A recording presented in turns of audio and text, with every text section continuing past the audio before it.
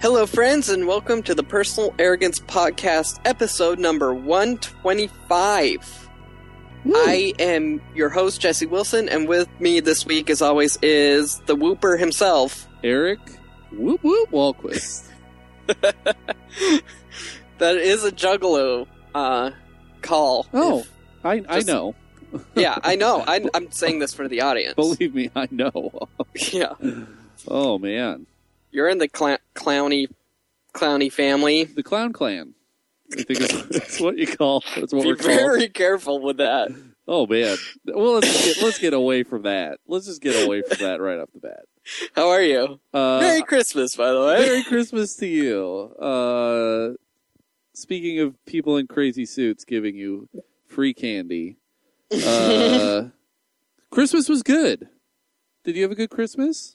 Yeah, my Christmas was pretty good. Yeah. I enjoyed myself a lot. I heard that you made a beer. Well, I did today. Oh, post-Christmas. Yeah, at work today I did. Oh. Yeah. I was thinking I thought you'd made like a home brew and you could call it Boxer Day Brew because it's Boxer Day. Oh, yeah, I could have done that, but I instead made a 15-barrel batch of beer at work. Well, that'll do it too. Yeah. Other than that, did you have a good Christmas? Yeah, it was cool. You know what was kind of turned the tide of Christmas for us was the popper things, the Christmas cracker poppers. Yeah, did they have the paper hats? Yeah, they're like little tubes, Mm-hmm. and you hold a side, and someone else holds a side, and it's got like a little it pops, Right. and someone wins it. Whoever gets like the middle section of the tube wins, Oh. and you get like a toy and a crown and stuff, and it's fun. See, we had those last Christmas, but we didn't do it. Everybody just popped their own. What? Yeah. That's so lame. It's. I didn't know I'm that. sorry, but you did it wrong. I didn't know it was a game. Yeah, and whoever gets the big half wins the thing. It's like breaking a wishbone. And what's fun about that is like I'm a pro at it. I always win right away. So like if you lose, you have to like get another one and challenge someone who hasn't played yet. So for whatever reason, my mom is like the worst at it, and she had to go through like 4 people before she ended up winning. No, it's the UK influence. Yeah, the shame element is what makes it fun for me. Exactly. Just like Shaming my friends and family. any great holiday tradition. Yeah. It's all about the It's about shame. competition and shame. Yeah, speaking of which, I love giving gifts. Yeah. I pride myself on being a good gift giver. And not for nothing, I think I hit it out of the park this year. Oh, yeah? Do you want to explain? Well, I don't want to gloat, but there's actually there's a key to this that I'll get to in the recommendations. But I think a big element of it is you want to get people a present that they would never buy themselves, but really want. Right. Right? So like my brother-in-law, I got him a fitted Sonics hat because he had one as a child. And I learned this when I went to his house this summer. And then I was like, well, he doesn't have one now. So I got him an identical one, but it's fitted and nice. Where do you get a Sonics hat? You get them at Lids. Are they like, they can't be like NBA official hats. They are. They're like NBA throwback hats. Then they can do that? They could do that. Like, could you buy a Houston Oilers shirt if you wanted to? Oh, like yeah. NFL brand? Yeah. Huh. Weird. Well, I don't know if they make the Houston Oilers, but they do that like you can get throwback, baseball caps and stuff all the time. Right, but it's a throwback to something that doesn't exist anymore. Yeah. Like the Cleveland Spiders. Is that a real team? Yeah, Major League Baseball team, Cleveland Spiders. What happened to them? Oh, they crawled away. Heyo. Heyo. Yeah, I walked through their web one night. It's the tall man's curse, is you always walk through a bunch of spider webs. Yeah, I managed to pull that off, buying the gift for someone that they want but would never buy for themselves. I pulled that off with Tasha, and as you know, the SO is the most important gift in the holidays. So correct. That went off pretty well. Excellent. Do you want to reveal what it was? It was a clay extruder. Ah. It's like a pottery tool. Classic Christmas gift. Yeah, everyone remembers waking up and unwrapping their very first clay extruder. Exactly. Potters know what I'm talking about. Mm-hmm. Anyway. So my Christmas was good. I really enjoyed it. It was a different scene this year. Oh, yeah? It was basically Elsa-centric. Uh-huh. So my mom and Tasha's parents and her brother. So, like, anyone who's in, like, the uncle-grandparent range was there. Yeah, totally. And parent, obviously. So that was cool. Well, and, I think that you're still in the clear here, but when I was Christmas shopping, I, could not imagine the pressure put on a parent buying presents for their children, once they're of age where they, really want something. Right. That is immense pressure. I say kudos to Yeah. parents. I haven't really had to grapple with that yet. I actually didn't even get Elsa anything. I got her a life. That's what I got her. Yeah, exactly. She's 7 weeks old, and she doesn't even interact with inanimate objects yet. Oh. So. Excellent. A thinker. She's a thinker. Yeah, she's a thinker and an eater. Well, sounds like someone else I know. Yeah. That's me. I'm the thinker. Oh. Anyway, I want to get right into dedication this week. I'm going to dedicate this show to a famous Wilson. He's now famous. Mm-hmm. That's going to be Russell Wilson. Also, Pete Carroll, Marshawn Lynch, Richard Sherman, and the rest of the Seattle Seahawks for showing the league who's boss and laying the beat down on the once mighty San Francisco 49ers on Sunday Night Football. Yeah. I don't know how to feel about it entirely, though, because it wasn't a game they needed to win. Yes, it was. It wasn't a game the 49ers needed to win. Yeah, they did. Because they haven't won the division yet. Yeah, but they host Arizona next week. So? It's the NFL, baby. Get this. If the Seahawks win on Sunday, the Niners lose and the Packers lose, the Seahawks will be the number 2 seed and will have home field advantage until the NFC Championship game. That would be cool, but I think what's much more likely is we're just going to have to... I say we because, as you know, I'm on the team. Right. I'm number 97, and we're going to have to just... show people up in the wild card weekend and on the road. I think it'd be great, man. I think the Seahawks are a team that if your team is knocked out of the NFL playoffs, root for the Seahawks. It's a fun team to root for, and they put up 150 points the last 3 weeks. I can't help but bring up the fact that a couple months ago you were saying Russell Wilson needed a year with a clipboard. Yeah, I mean, I will tell you what, this crow is delicious. I just put a little Tabasco sauce on it, and this crow... Is that a thing? ...is so yummy. Yeah, you eating a crow? Eat crow. I've never heard this before. It's a figure of speech. You and Edgar Allan Poe are the only people that say this. Eat crow. No, I am eating crow on this one. Russell Wilson's gotten better and better every week, and now he's like an amazing quarterback. The only quarterback who has a higher average QB rating is Peyton Manning, which is crazy. Yeah. I do. Since we're already talking about it, I mean, Rookie of the Year, or is that that's kind of already going to luck, which is because the Colts have basically had the most impressive turnaround in NFL history, coming from one year to the next. And you have to look at that. But I was on the luck train for Rookie of the Year all year up to this past weekend. What Russell Wilson did on a national stage against the top-rated scoring defense in the league is something that I think that it's just no contest if you line him up next to Luck or next to RG3. I would say Russell Wilson has the edge. Plus, he's thrown more touchdowns than each of those guys, and he's also run for 3 touchdowns now. So yeah, he's 2 touchdowns away from matching Peyton Manning's rookie touchdown record. That's the quarterback we're talking about.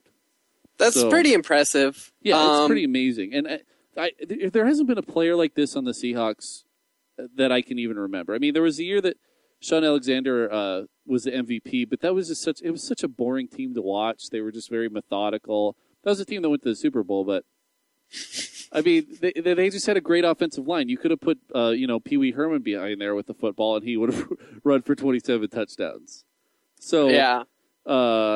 And he had such a big fall off. I think, seeing Russell Wilson here at the beginning of his career, like, this is our franchise guy. This guy's going to be Seattle's guy for years and years and years to come. And it's very exciting to have a player this good on our team. Hopefully. Russ Chise. I'll workshop that. Russ Chise? Franch. Oh. Mm-hmm.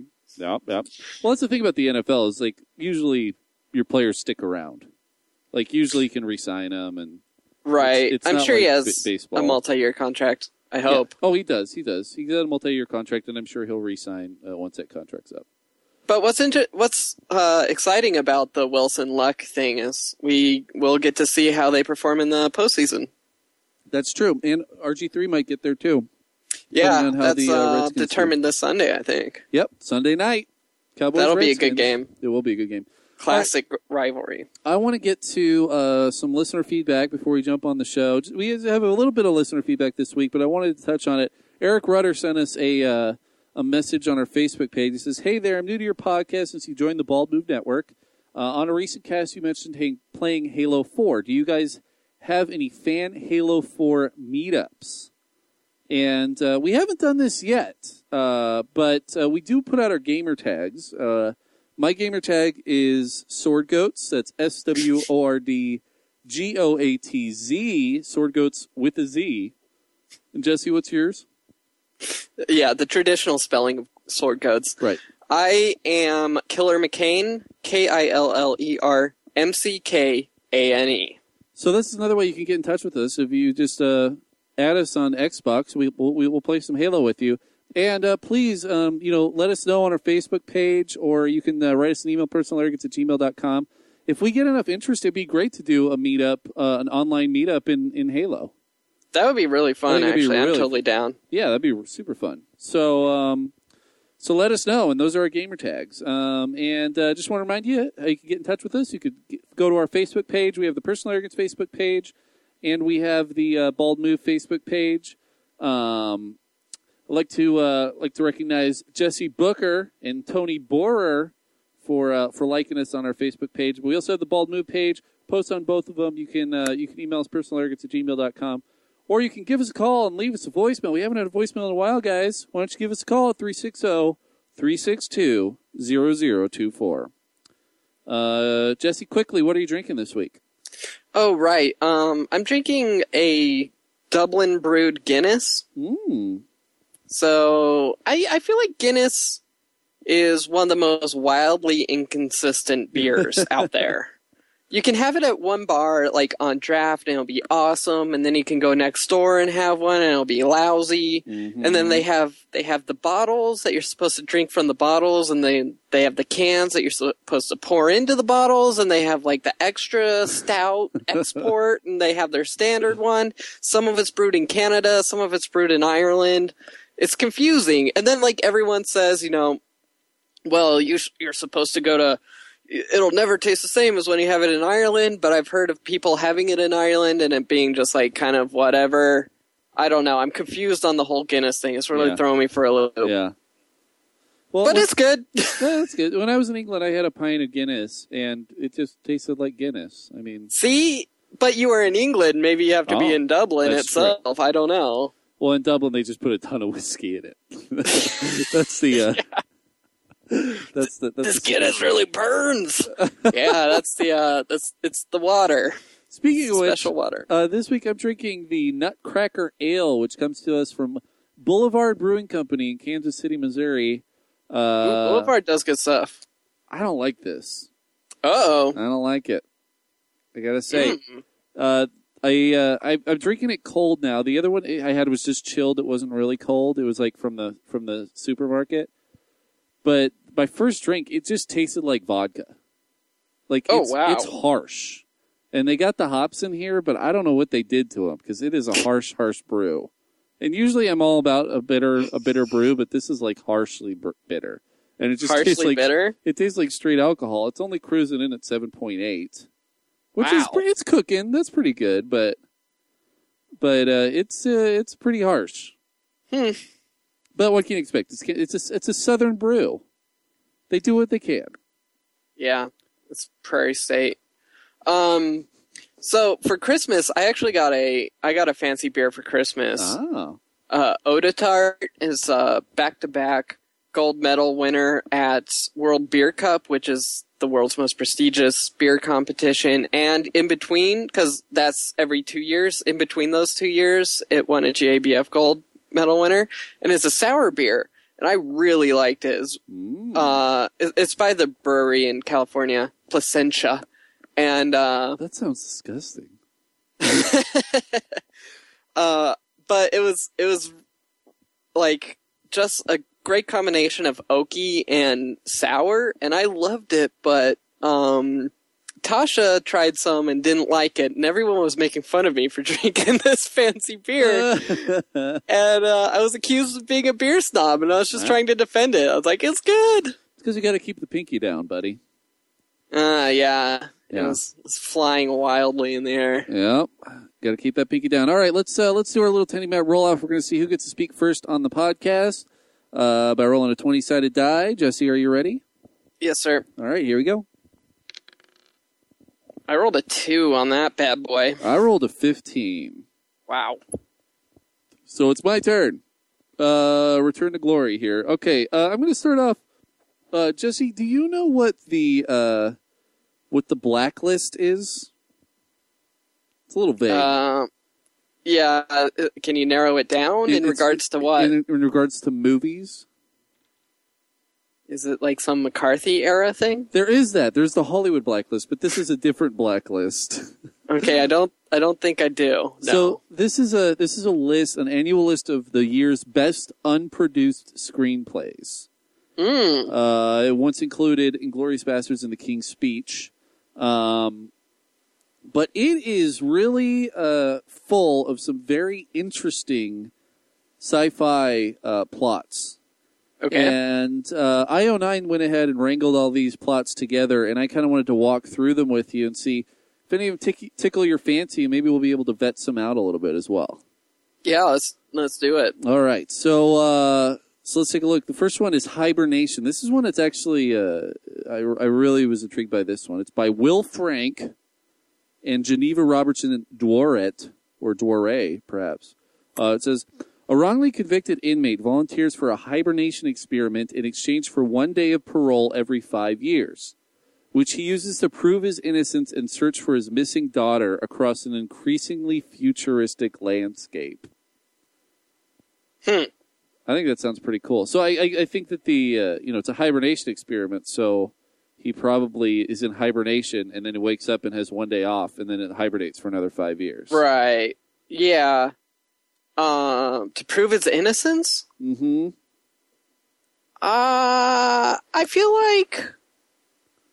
like you'd probably get better use out of your time if you just didn't sleep for 5 years and then had 1 day off. This is the problem. It's like, okay, so I don't know, maybe it's in the future. So say people live for 100 years. He was imprisoned at age 20. So that's 80 years. 80 divided by 5 is 40? Is that correct? No. 80 divided... No, that would be 80 divided by 2 is 40. That would be 16. 80 divided by 5 is 16. It's late. I'm drinking. Right. So that means you have 16 days. So you're basically awake for 2 weeks. So you volunteer for an experiment and you're awake for 2 weeks in order to prove your innocence. By the time you get out. Unless you know you're going to be able to prove your innocence in like 3 days. Yeah. I don't think it's worth it. I think you'd probably be able to cobble together like a day's worth of free time without going to sleep in a year. That's probably true. I don't know. I just like the I mean, you idea. can have like books and stuff in prison. Interesting. It's not like you're busy. So we poked holes in that one. All right, number 2. Story of Your Life. This is by Eric Heisserer, based on the short story by Ted Chiang. It says, when alien crafts land around the world, a linguistics expert is recruited by the military to determine whether they come in peace or are a threat. As she learns to communicate with the aliens, she begins experiencing vivid flashbacks that become the key to unlocking the greater mystery about the true purpose of their visit.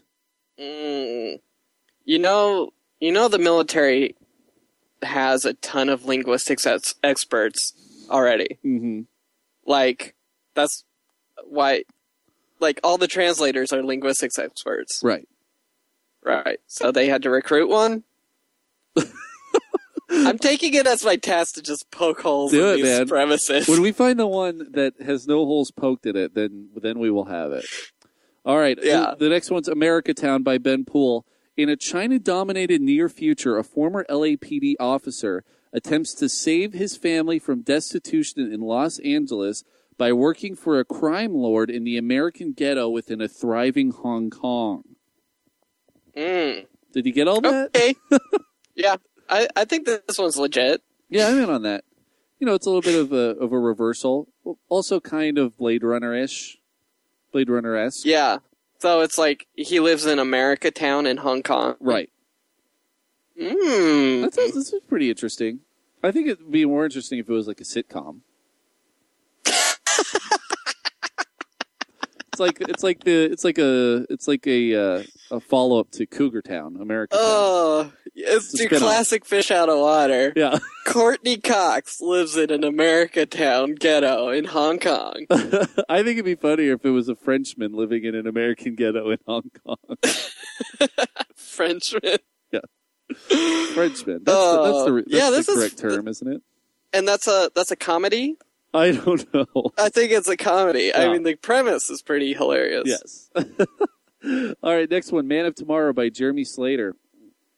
In an alternate 1940s reality, I like that, the U.S. government makes a deal with an indestructible gangster to kill Hitler in exchange for the city of Chicago, which he will build into his own utopia.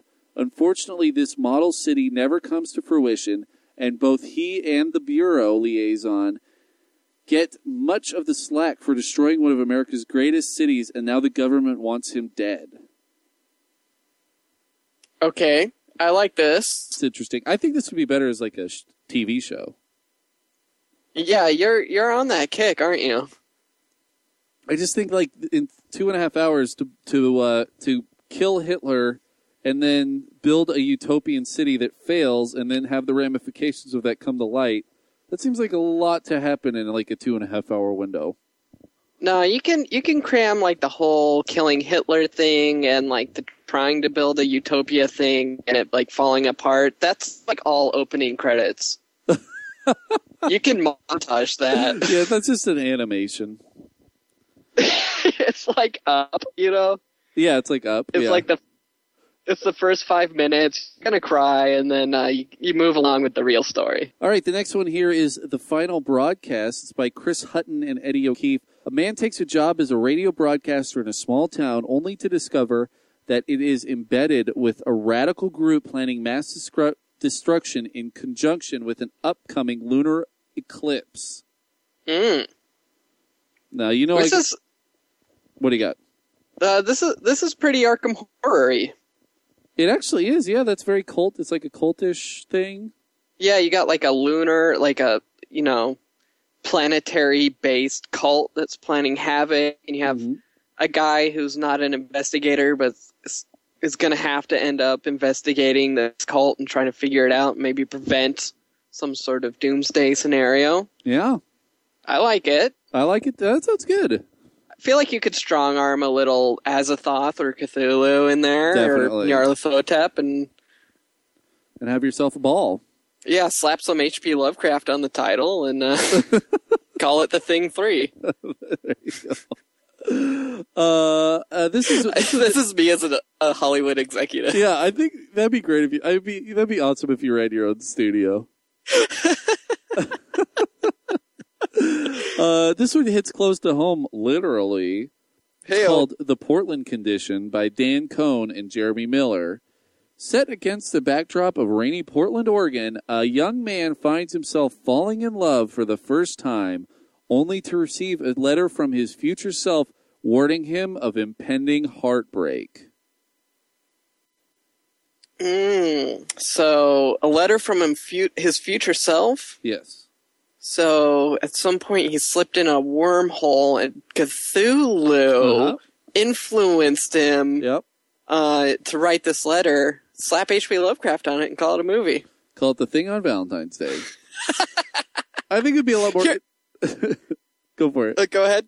Oh, jinx. Oh, I think it would be a lot more interesting if instead of warning him of impending heartbreak, he was warning himself of impending doom. Yeah, that's much better. At the hand of the woman that he loves. Yeah, this is a little Eternal Sunshiny. Yeah, you're right. Eternal Sunshine of the Rainy City. And also, is Portland really that rainy, or is it just getting like, it's got pardon the pun, but runoff from being so close to Washington? See, I need to talk about this because there was a post that went to the top page, the top of the front page of Reddit. And it was, I'm moving to Seattle in a few weeks. Here's a picture of my dog. Is she ready? And it was like a dog in like hipster glasses and like basically dressed up as a hipster. And I was like, ladies and gentlemen, buddy. that's Portland. That's Portland. It rains in Seattle. Yes. It's hipster in Portland. Now Seattle has its hipster element. I mean, Capitol Hill is like the hipster mecca of Seattle. But everywhere else, people just wear like North Face fleeces. Yeah,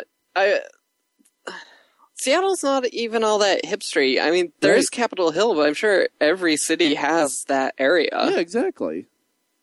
Yeah, that's pretty weak. And Seattle's rainy because like we're on the convergence of like the Alaskan like cold front meeting like the Pacific warm front coming up from Hawaii and California, and then there's the Olympic Mountains that like cause it to rain like right after there and right before it hits the Cascades. Right. We're in the rainy pocket. Does Portland have that? I think it gets it a little bit, but I'm just saying, dude. I think we need to give Seattle a little more credit here. I think Portlandia made Portland the trendy place to set a movie. But, ladies and gentlemen, let's not steal from our culture up here in Seattle. Portland has its own culture. They got plenty to draw on there. Yeah, I agree. All right, just a couple more here. This one's Soma Cell by Ashley Powell. A female prison guard in the future where prisoners are rehabilitated with virtual reality discovers a conspiracy that puts her loyalty into question. Already know the ending. The prison guard is actually in the prison. Yeah. And also it's Total Recall. Yes. It's on Mars. This one I really like. Ground Control to Major Tom by Jason Micallef. It says, after 9 years, a NASA communications expert reconnects with the astronaut she believed to be dead and helps rescue him from space. Halo 4? Cortana. She's Cortana. She lives in his head. And we'll just do one more here. Let's see here. This one's called Pest or Peste. It's Peste. It's Pesto. Oh, okay. By Barbara Marshall. That might be a typo. Following the outbreak of a virus that wipes out the majority of the human population, a teen documents her family's new life in quarantine and tries to protect her infected sister. Sounds okay. I like it. It's a little. It's basically a zombie movie. Yeah, without outbreaks the are zombies. big. It's a zombie movie without the zombs. Do you think that outbreak infection style movies are going to get more and more popular as population keeps growing? Well, there was a one that came out last year called Contagion. Right. So maybe. That's my educated guess. It's relatable because we've all been to an airport and breathed that recirculated air. Is this your movie exec again? Yeah. It's pretty gross when you get on one of those like trans-Pacific or transatlantic flights, and you're on a plane with like 400 people, and you're like, the size of the plane, that much air is in there, and we're all sharing it. What can I say? It's share air. Get to know your neighbor, or your lungs will do it for you. Get to smell your neighbor. Yeah. Well, that's the Blacklist. So that's what we got to look forward to, people. That and more sequels. I'll pass. Pass on those ones. God. Jesse, what's your first topic this week? Well, I kind of want to talk about internet fiasco du jour, which is Randy Zuckerberg. Mark Zuckerberg's sister posted a photo on Facebook, but she goofed up the privacy controls, and it went public. Someone tweeted it to Twitter, obviously, unless they're a bird. And it kind of went semi-viral, and Randy got upset about it, and was a little upset that a picture that she posted on Facebook that she thought was private ended up going public, which it's slightly ironic. That is super ironic. And I feel like by the time this podcast gets released tomorrow, it'll be kind of a burned out subject. It already kind of happened. Someone reported on it, and it made the front page of Reddit, and it was just like the worst written article ever. It's like, oh, I'm so sorry for you. Your brother's Mark Zuckerberg, and his website does this and this and this. I feel so bad, and it was pretty trashy. Very condescending. Yeah, super condescending, and I think we could extrapolate, though, a more interesting conversation, which is what really, if any, privacy do you have on the internet, and are you entitled to any privacy on the internet? Well, it's a weird Wild West, the internet is. Well, so there's a couple things. First of all, I'm looking at this picture that Randy Zuckerberg posted, and it's nothing.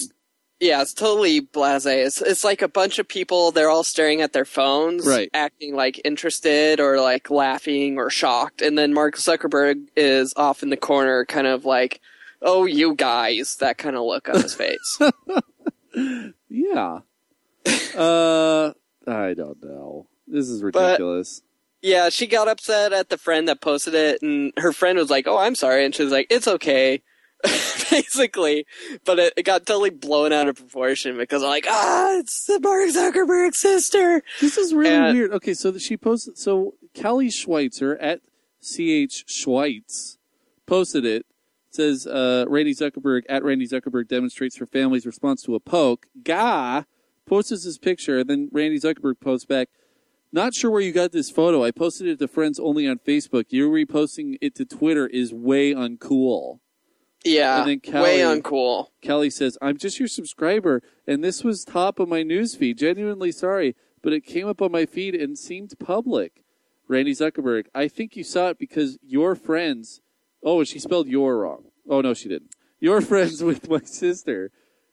Thanks for the apology. I'm just sensitive to private photos becoming news. Digital etiquette. Always ask permission before posting a friend's photo publicly. It's not about privacy settings. It's about human decency. Yeah, I think that's why people are wigging out a little bit, is like, this happens to people all the time on your brother's social network, and you're making it like a human decency issue. Yeah, like, you don't. I mean, you don't post something online that you don't want other people to see. Exactly. That's what it all boils down to. Don't post it on Facebook. Like, you could make a private... Like, if somebody sends me a private gallery on Flickr, I see that as something much differently than somebody posting a photo on Facebook.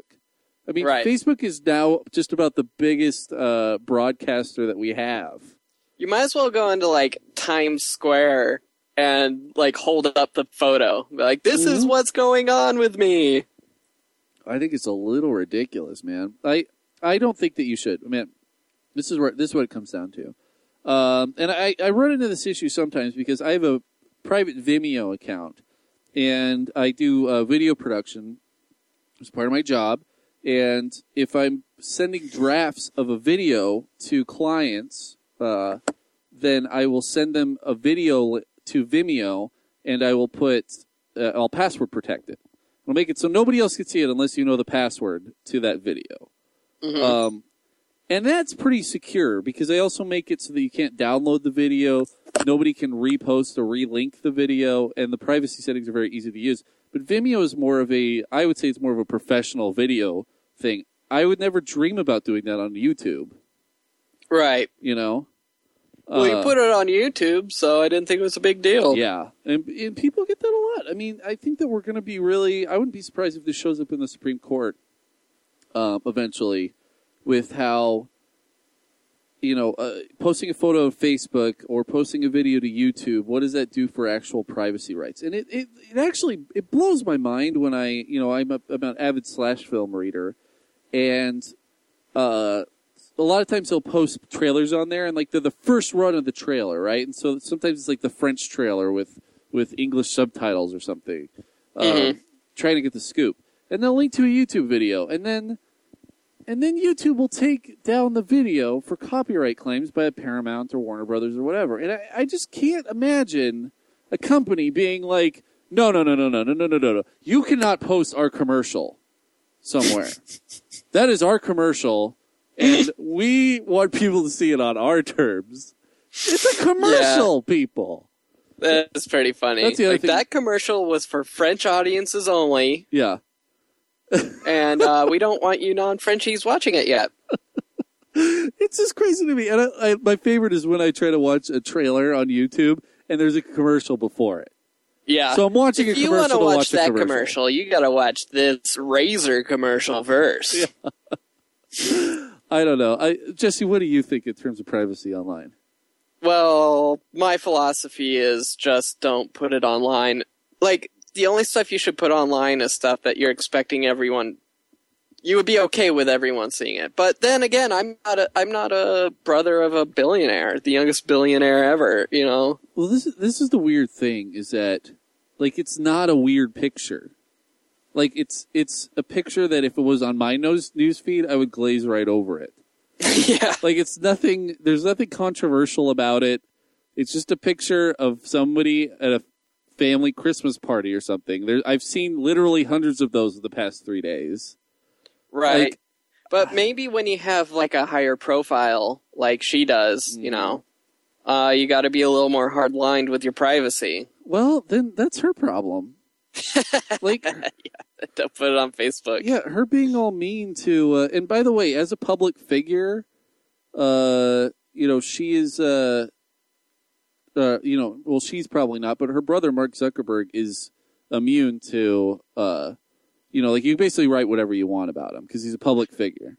Right. This is what I wanted to say because, I mean, I'm sure they had the same conversation when print media started cropping up and people would be like, you can't just print whatever you want and everyone's going to read that. And then eventually that ended up going to the courts and they said like, no, that's not libel because you're a public figure. Right. And if you become a public figure, then you choose to give up those rights to libelous claims, blah, blah, blah. And I mean, you were right when you said this might go to the Supreme Court because I could definitely see there being court cases in the near future that determine the right to privacy on the internet. Yeah, I mean, I think that's the bottom line here is we are still in the Wild West of the internet. In fact, I'd say we're in the thick of the Wild West of the internet right now. I think that we have our sheriffs, we have our vigilantes, anonymous. We have we're building this West, but it's still a treacherous place, I think we were in the settlers phase in the 90s and in the past decade we're getting really into the wild, wild West. We even had our gold rush. It's very it's interesting, but there's gold in them days. There's still we're still trying to iron all this stuff out. And I actually think that in 20 years, yeah, you and me, our generation, we're going to wax nostalgically about the internet because I think it's going to change drastically and become almost unrecognizable. And we'll be like, back in my day, we could watch basically whatever we wanted for free. And the kids will be like, you're kidding me. And we drove our own cars. We have to watch like 6 Razor commercials now if we want to watch The West Wing. Well, I think that in the future, everybody will. I think they're going to be private. It'll mostly be private networks. Yeah, that'll be really weird. Yeah, it will be weird. But like, I think the internet is eventually. Well, I mean, the internet already is not free, in the fact that you have to pay for it to come into your house. But I would imagine in the future you're probably going to pay like subscription fees to sign on to private internets. Right. That's crazy to think about. Like, yeah, there's the free internet and it has like Wikipedia and stuff, but you got to get like premium internet if you want real internet. Right. If you want to use, our Facebook app for our friends and family. You need to be on Time Warner Disney only. Yeah. I don't know. HBO app. I think that we need to, like you said, I think we need to relish this time we have with our internet because I think that it will be short-lived. And it'll just, it'll also be everywhere. It already is everywhere, but it'll be even more everywhere. Oh, jeez. Like, download all the porn you can now, put it on a thumb drive, and bury it in a coffee can in the yard.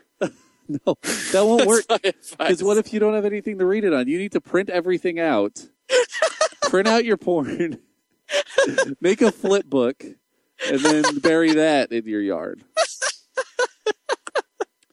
Oh, man. Do you remember... Oh, you didn't go to Fairview. No. In my 7th grade class, my social studies class, I'm just remembering this now. In the...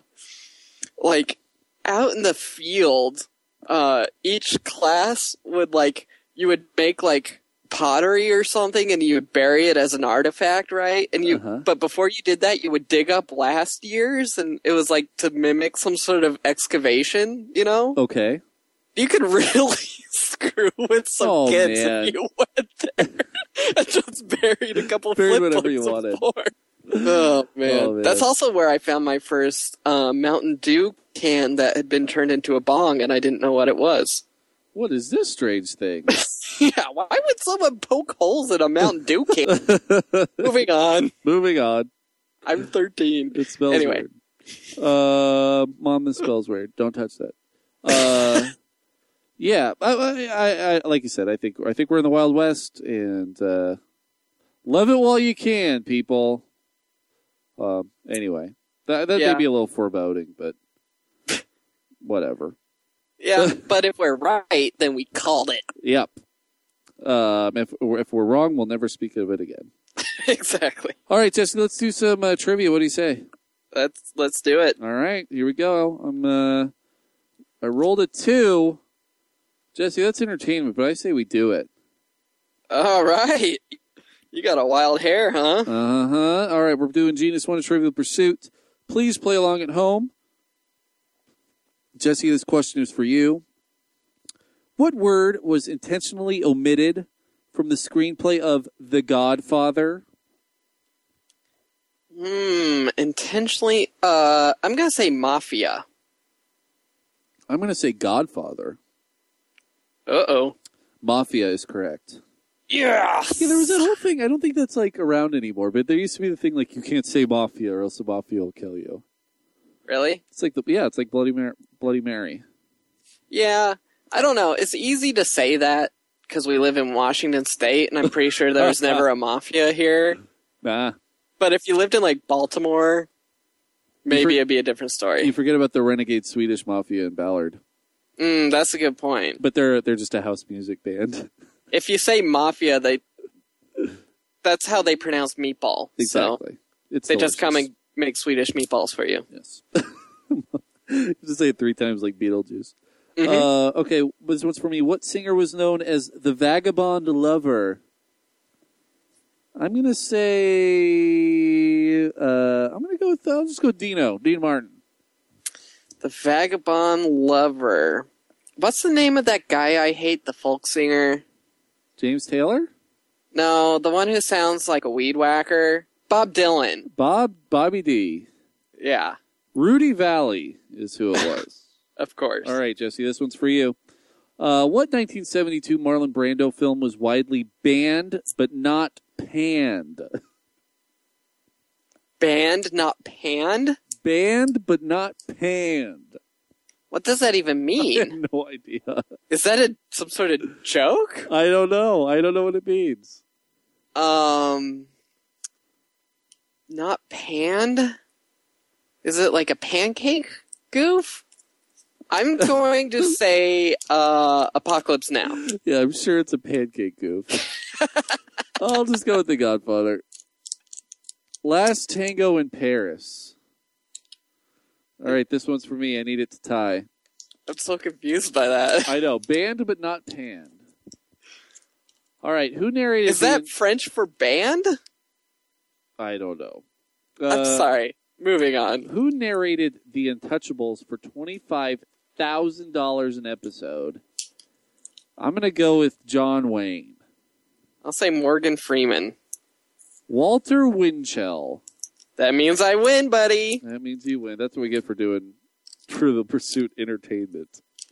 I'm okay with it. All right. I won the roll-off, so my second topic this week is going to be something that I think we talked about this earlier, but it's going to be... It's super nerdy. Just okay. a disclaimer. I'm going to talk about Magic cards. Yes. So Gate Crash is coming out February 1st. Gate Crash is the new edition of Magic cards. And before we get into that, Jesse, I just want to wax poetic a bit about what makes Magic the Gathering so great. I was thinking about it today. And I think that there are three things that make it really, really great. So, first of all, it's got a very simple rule set. Like, very, very simple. The object of the game is to bring your opponent down to 0 life. Mm-hmm. And the way that you stop dying, basically, is by casting spells, which are cards. And there are creature cards, and your creatures can fight each other or block creatures from getting to you. There are spells that you can play, or sorceries and enchantments and artifacts, and you can play these, and they'll help you win. But basically, it's got a very simple rule set, and the rules for the game change throughout the game, and they may change in ways that you did not expect. Because cards work together. And that's the second thing that's really cool about it is the meta game. It's called the meta game of Magic. In that a big part of the game is building decks and figuring out which cards work together to destroy your opponent. And so that whole idea of building the best deck is a huge aspect of Magic. It's almost bigger than actually playing the games themselves. And it's called the metagame. I think that's the second part. And the third part that I think is really fun is that there are new sets that come out basically every 3 months now. And so you get a brand new set of cards to play with and brand new experiences and brand new rule changes. And yet those cards work together with cards that were made 10 years ago. And you can use those to build a deck. I think that's what makes Magic so fun for me. What makes Magic fun for you, Jesse? Well, what I like about Magic is it's a fairly quick game. You can play it in like 15 minutes, you know? But you have a real gamey experience. Like, it feels like you've accomplished a whole game, even though it's super quick. Right. But it remains fun in the downtime. It's one of those games you can think about. You think about your deck, and you think about what directions you want to take it, and what cards you can add and take away from it. And it's fun to be able to, like, sit down by yourself and, like, deconstruct your deck and like look at the lands and the land spread and like the divide it up by card types and stuff and like engineer this thing and then put it together and then face an opponent with it. And that's kind of a game experience you don't get with a game that's entirely contained within a box. Like you can't do that with Settlers of Catan, Right. And and that's the metagame aspect of it. Yeah, and you're like building this machine and you may spend hours and hours building this deck of cards, but it all depends on how the cards come out when you actually play the game. So there is a randomness factor to it as well. But you have to factor that into the deck that you're building is the chance also. It's pretty amazing. And you could just think about it forever. And it's also just a really good two-player game, which makes it easy to play. You got a buddy, you got 15 minutes, you can play a game of Magic. Exactly. And it's portable. Super portable. So yeah, all of that, and plus all the rules are written on the cards, which I think is awesome. Yeah, for the most part. And another thing I wanted to add is that it has a lot of like the fun game experiences that you have. Just like you think of the emotions that you have in a game that make a game real fun, like sitting there thinking about what move you're going to make and just be like, And then you also have like the aha moment because like Magic's all about secret information. You don't know what your opponent has and they don't know what you have. So it's like playing off the secret information and maybe they reveal something and you go, oh no, and that's fun. Or you reveal something and go, aha, I got you. And they go, but now I got you instead. Yeah. It's just those kind of like visceral fun things. And again, like I said, it's so quick that you can have a like kind of a roller coaster ride of emotions in like a 10-15 minute game of Magic. I mean, I think the emotion aspect of it, that's an upside and a downside. Because you could also get, there are games where I can just get so pissed. Like, if you're getting trumped, it can be not fun at all. But, but at least it'll be over soon. And no one really gets that upset if you forfeit in Magic. If you're just like, all right, I can't win. I like to fight it out. I always dog it out to the last. I make you win, but I've played with other people who are like, there's nothing I can do. And it's like, fair enough. My deck just forced you to capitulate. Want to play again? And you always do. You always want to play again. Yeah, exactly. It's got a great play again factor. Right. And that's like one time I was playing, I did a draft tournament with Aaron at PAX. And I was playing him, and there was some card where I could prevent all the damage that he did to me that round. So he thought that he had me killed, and then I did that, and it was a great moment. But he just killed me the next turn. But it was great to have that one moment, like that twist, like he thought he had won the game, and then I had that one more turn to play. Anyway, so that's why Magic is great. We love Magic. I think some of the downsides. I think sometimes the flavor's fun, and the flavor really does. I love the idea of a lot of the flavor, but I think the flavor can be a turnoff to some people because it gets pretty hardcore geeky. But like I love the flavor because it's fun to build decks around like ideas. And anyway, but overall, it's a great game. It's also a local product here. We like to shop local. It's made in Renton, Washington. But so Gatecrash is coming out, and right now there's a it's called the Return to Ravnica block. And so what blocks are is they're basically three sets of cards that are released. And each set is like hundreds of cards. But they're all based around a theme. And the cool thing about Return to Ravnica, and I love Return to Ravnica, and I think Return to Ravnica is my favorite set that's come out. It's just, these cards that do a lot of things. They're very interesting. And the thing about the flavor behind Return to Ravnica is that Ravnica is basically like a city world. Like basically each set takes place on a different plane, which are these like areas of existence that are different, each one different from the next, and they're being created all the time. And Ravnica is basically a city world, and it's made up of guilds. And so there are a bunch of guilds in Ravnica, and it adds a lot of fun flavor to the whole thing. And so I just want to talk through some spoiler cards. I don't know if you heard about the spoiler cards that have come out, Jesse. I've only seen one, Okay. but it was a pretty sweet card. So these are things they have, what are these called? They're called keywords. And so basically they're little keywords that are on the cards that will tell you to do things. So like there's one called Death Touch, and that means that if a creature basically touches that creature, then they die automatically. And there's Flying. Flying is a very common one in Magic. But there's some new ones here with the new Gatecrash deck, which is in Return to Ravnica. The first one's Fathom Mage. And what she has this thing called Evolve, which is whenever a creature enters the battlefield under your control, if that creature has a greater power or toughness than this creature, put a +1/+1 counter on this creature. Yeah, that's pretty cool.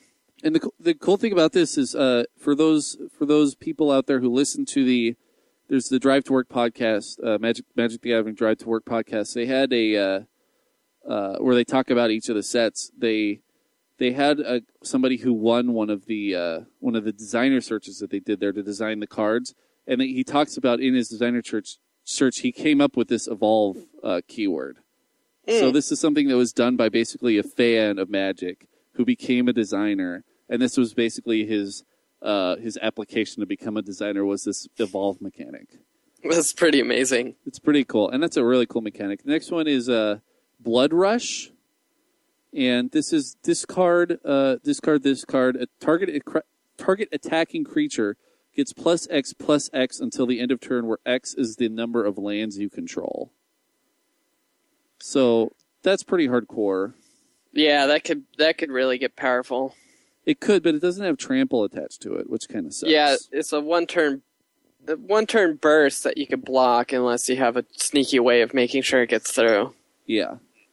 But it's target attacking creature, so if that attacking creature has trample, or if that attacking creature is flying, it could be really good. And it could also be, if the opponent has something that they don't really want to get rid of. It doesn't want to get rid of. You attack with your guy, and say you have like a 1/1, but you have 5 lands, and they have a 4/4. Then maybe they choose to block, but they know you could Blood Rush, so they don't. And if they don't, then you can get through with your little guy anyway, and just chip away at him. Chip, chip, chipperoo. Yeah, I think it's pretty great. It's not untapped lands. It's just a number of lands you control. It's a red-green card, and red-green lands are very... that's not red-green, the show, the Canadian TV show. It's Mountain and Forest. I would love if Possum Lodge was a rare card, rare land. That would be awesome. It's a red-green. It taps for red or green. Yeah, it taps for red-green. Yeah. But those are both land types that you usually have a bunch down, especially green. So that could get really green good. is a total mana land Excel deck. And then the last keyword that's been revealed is Battalion. So okay. Whenever this creature with Battalion and at least 2 other creatures attack, this creature deals 3 damage to target creature or player, and you gain 3 life. Yeah, that's nuts.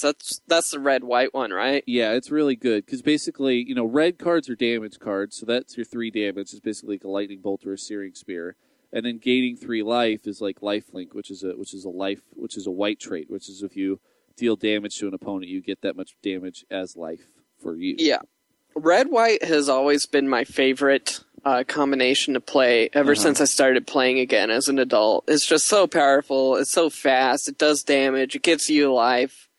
Yeah. It's pretty good card. Yeah, it is a pretty good card. So I'm excited about this set, needless to say. And I could talk about Magic for a while, but I know not everybody who are listening to this podcast is super into Magic. What? But if you ever want to play Magic and say you're going to PAX, just let us know and we'll play Magic with you. Oh, for sure. We love Magic, and it's a cool game.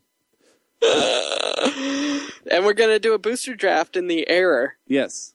which is gonna be fun. The drafters and the rafters. Drafters in the Rafters, we call it. We're all sitting next to each other on an airplane like a bunch of dweebs, and we're going to do a Magic draft, It's pretty cool. which is a much more exclusive group than the Mile High Club, I would imagine. I don't know why they call it the Mile High Club. It's a 5 Mile High Club. Well, back in the day, they didn't always fly that high. Unless you're like doing it on takeoff. And really, anybody who's having sex in Denver is in the Mile High Club. Yeah, I'm sure that... I bet that's like a joke that gets made in Denver all the time. That'll be their joke when we're in Boulder for BiPAX. Hey, want to join the Mile High Club? Because we're like a mile high right now. Excellent. That's the joke I will make to Jim Jones. He will love it. You will love it. All right, Jesse, what's your second topic? Okay, well, I want to discuss a little bit what I received for Christmas. Uh-huh. Because, I'll explain why. So, I got a case of beer, like a sampler case of Kona and Widmer and Red Hook, right? My mom got me that. Yep. She always, or has, not always, but the last few years got me a beer sampler case. So, cool. Uh-huh. Now, Tasha's dad also bought me a different beer sampler case. Ah. So, 2 cases of beer, right? Yeah. Cool. Mm-hmm. And I got a gift certificate to the Pour House, which is a bar in town here with a great 12 rotating beer taps, and they always have new stuff. Really cool. So, great gift. Yeah. And I got a gift certificate to Olympic Homebrewing Supply in Bremerton for making beer. Uh-huh. And finally, I got a gift certificate to Silver City Brewery and Restaurant in Silverdale. Excellent. And I'm starting to fear that I'm either becoming a one-trick pony or an alcoholic. Well, usually, and I'm just surrounded by enablers. you have a whole family full of enablers. These are from 5 different people, too. I don't know, man. I think that, I mean, I'm fine with it. I'm not complaining. Right. It's just a little weird. it's pretty funny. That's like the only thing you got. Basically. Except Tasha didn't get me anything beer related, so that was kind of a relief. Well, I don't know. I think that guys are kind of hard to shop for. Guys are hard to shop for. Yeah. And it's just, apparently they're like, what should I get Jesse? I get him something beer related. Why not? Who's gonna turn that down? I think we once had like a what to get nerds for Christmas, and I think booze was like the number one thing. Like when in doubt, just get booze. It's true. Maybe it's just that I'm hard to shop for because like if you weren't gonna get me beer, you would have to like get me Magic cards or something, right. like kind of hyper specific. So instead, it's just, go take the easy. And I will the say, easy selection, which I thoroughly enjoy, don't get me wrong. Yeah, I think that people are very apprehensive about buying games for people. Right, because that's high risk, high reward. It is, and like even if you ask for the game, I think it can be kind of intimidating to walk into a game section or like it's kind of intimidating to buy Magic cards if you don't know totally the deal. Because like you go up there to the counter and there's like 700 different Magic cards, and then you're like, take Dark Ascension. That's a conversation I wouldn't want to have. Like, no, I'm buying Magic cards for someone. Which one should I get? Well, what do they like? I don't know. They like Magic cards. Yeah, have you tried Time Spiral? No. Some people love Time Spiral. It's wacky. It's wacky like tobacco. I don't know. I think that beers is such a safe gift for the dudes. Mm-hmm. But I feel like if you were becoming an alcoholic, your family wouldn't just buy you a bunch of beer. Yeah, see, that's why I'm starting to... I'm okay with it because if I was becoming an alcoholic, that would be wildly irresponsible behavior on their part. It would be. So I'm trusting this as tacit endorsement of my beer appreciation. I think it's not good. a sign that I'm becoming a raging alcoholic. I do think it's kind of sad that they bought you all this beer and then they called you a beer snob. Yeah, but I mean, I don't know. They did give me good beer, but it's not like I would have ever, like, if someone had got me a 6-pack of Rainier, I would have been like, sweet. Thanks. You know? Like, that's why, I don't know, maybe that's just the logic loop that goes in my brain. Like, I like bad beer too, so I'm not a snob. Well, I know what I'm getting you next Christmas. 6-pack of Rainier. Yeah, I'll take it. I just think I think I'm getting to the age where I got a sweater, I got a nice sweater, I got a shirt, but I'm getting to the point in my life where I'm like, I don't really care about what I get. I like getting presents for other people.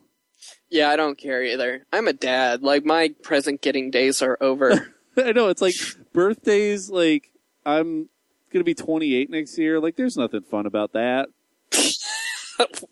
28's still pretty young. I know, but I was like 21 is like the last birthday that you enjoy having. Yeah, that's a good point. Except now you just gotta appreciate that you have more control of your life. That's true. So, like, you can do something nice for yourself. That's true. And the other thing is, like, if I was president, I would do age-restricted things much more. Like, there would be things you couldn't do until you were 31. And then things you couldn't do till you were 36, and things you couldn't do till you were 42. And then all of a sudden, those birthdays become great. Yeah. Well, you can't become president until you're 35, so that's one of them. That's true. The presidential birthday. That's what I'm doing for my birthday. I'm running for president when I turn 35. Yeah. So that's it. That's that. Merry Christmas. Merry I'm Christmas happy with my beer. Good. I'm like a beer king. I could sit on a throne of beer if I wanted to, but I don't want to warm it up. You sit on a throne of beer. Thank you. All right. Well, I guess it's time to move on to some recommendations. But before we do, we just want to let you know once again where you can get in touch with us. Find us on Facebook. You can always write to us at personalarrogance@gmail.com. You can give us a call 360-362-0024. You can tweet at us at Personal Podcast. And you can rate and review us on iTunes, which is awesome when you do that. And we will read your rate and your review on the show if you do that. We got some in the coffer, so I'll go ahead and read those next week. That's a promise from me to you. Oh, right. We got some great rate and reviews, so thank you. And keep them coming. Yeah, keep them coming. So that's about it for this week. We also want to remind everybody to check out the Bald Move Network. All the TV shows are kind of on hiatus right now, but of course the Because Show is happening, and right. The Because Show this week did feature a phone call from Jesse and Eric about meggings, which are male leggings. We talked about what you wear with meggings, and then they challenged us to send them a picture of us wearing that outfit. But we would have to post it on Facebook, and then it could go anywhere. So it's a privacy. It's a human decency issue. It really is. It's really for the viewer. Yeah. It's more for the. I mean, I would do it. I wear that every day when I'm at home. Right. I find nothing more comfortable than a tight pair of leggings. But please, I don't think anybody else needs to see that. Right. But anyway, check out the Because Show, check out the Bald Move Network, and thank you for listening. Jesse, what's your first recommendation this week? My first recommendations, well, I actually we hit it pretty early, but it's Seahawks playoffs. Like Eric said, if your team's knocked out, just root for Seattle. Seattle's never won one before. Russell Wilson seems like a nice guy, so might as well root for Seahawks. Super nice guy. My first recommendation this week is going to be, I hinted at this earlier, but if you are trying to figure out what to get your SO for Christmas, your significant other, make sure she has a Pinterest. Like, Pinterest is the best Christmas list generator. Yeah? It made me the king of Christmas this year. I've never actually used Pinterest. I don't know how it works. Well, you don't have to have a Pinterest account yourself. Just make sure your significant other has one. So that she can post all of the things that she likes, and then you could just check her Pinterest and then get her all those things for Christmas. Just get her all those things. Get her all those things, and then you'll be great. Wow. Yeah. Okay, my second recommendation is something I'm Pinterested in, and that's Session Logger. Oh, yeah. Been enjoying this the last couple days. I was able... It was on sale, picked up a 12-pack case for $9.99. Pretty good deal. Well... This is my problem with Session, is that if you buy a 12-pack... It's basically an 11-pack. It's an 11-pack, because they're 11-ounce bottles. Yeah. So you lose an entire bottle in a 12-pack. This is true. But it's a Session ale, so you're not supposed to drink it to get drunk. Exactly. And it's also like a 5.4%, which is not really a Session. That's like normal beer strength. Yeah. So you're already ahead of the curve. But it's 11 ounces, so... You hopefully you're drinking less or more. Yeah, 1 ounce. And then my recommendation this week is going to be, it's a show. The first 10 episodes are on Netflix, and I know there's some bald movers out there who have watched it and have opinions on it. It's Hell on Wheels. It's a Western that I've been watching a bit of, and it's kind of campy. There's not a ton of character development happening, but I just love Westerns so much. And like a Western TV show, I'm in there. I don't really care if it's good or not. I'll have to check that out. And it's actually pretty good. All Common's in it, the rapper. There's this guy who is like kind of he's a head of security for like this Wild West town, and they call him the Swede, but he's Norwegian. And he's like a kind of a creepy sociopath. Mm-hmm. So that's interesting. And I say check it out. All right. Check it out. So that's about it this week, guys. Thank you for letting us pour another hour of sound into your ears. Please keep in touch with us. We love to hear from you. And we'd like to remind you that wherever you go, and whatever you do, please stay arrogant.